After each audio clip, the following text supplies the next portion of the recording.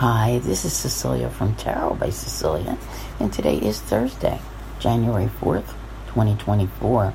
The tarot card for today is the Nine of Swords, and this one is from a beautiful deck by Australian artist Lindy Longhurst. The deck is complete, but I do not know yet when, how, where it will be published. I am rather liking today, to be honest, even with this card. But I do have to ask, what is on your mind? It's quite possibly the overcoming of 2023. The things that went wrong, because there's just all this. It hasn't resolved itself yet, that type of a thing which is going on. And I need to remind everyone, thoughts are things. We do need a more, positive mindset coming in and finding a way to make those changes happen.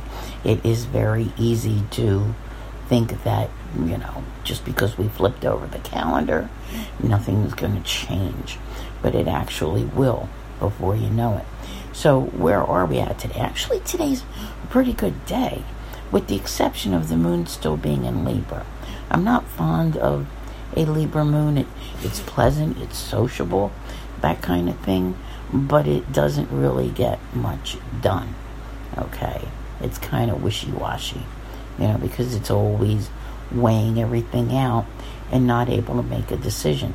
And that's okay, too, because after all, we're still coming off of that Mercury retrograde, and we need a couple more days before we try to make any bolder moves.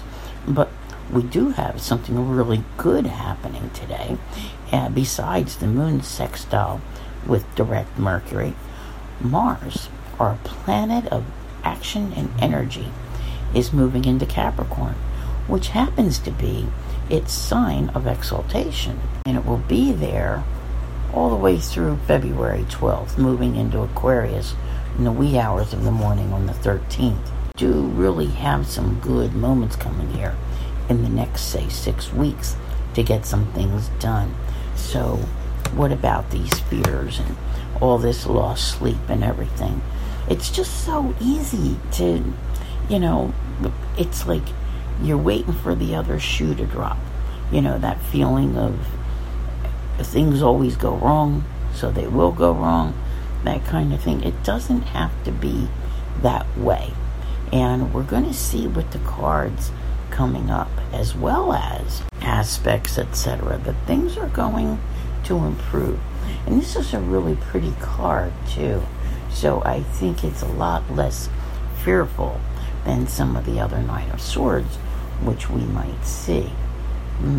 So pleasant dreams, everyone. I want to thank you all very much for being here. I'll see you here again tomorrow, and as always, have a great day.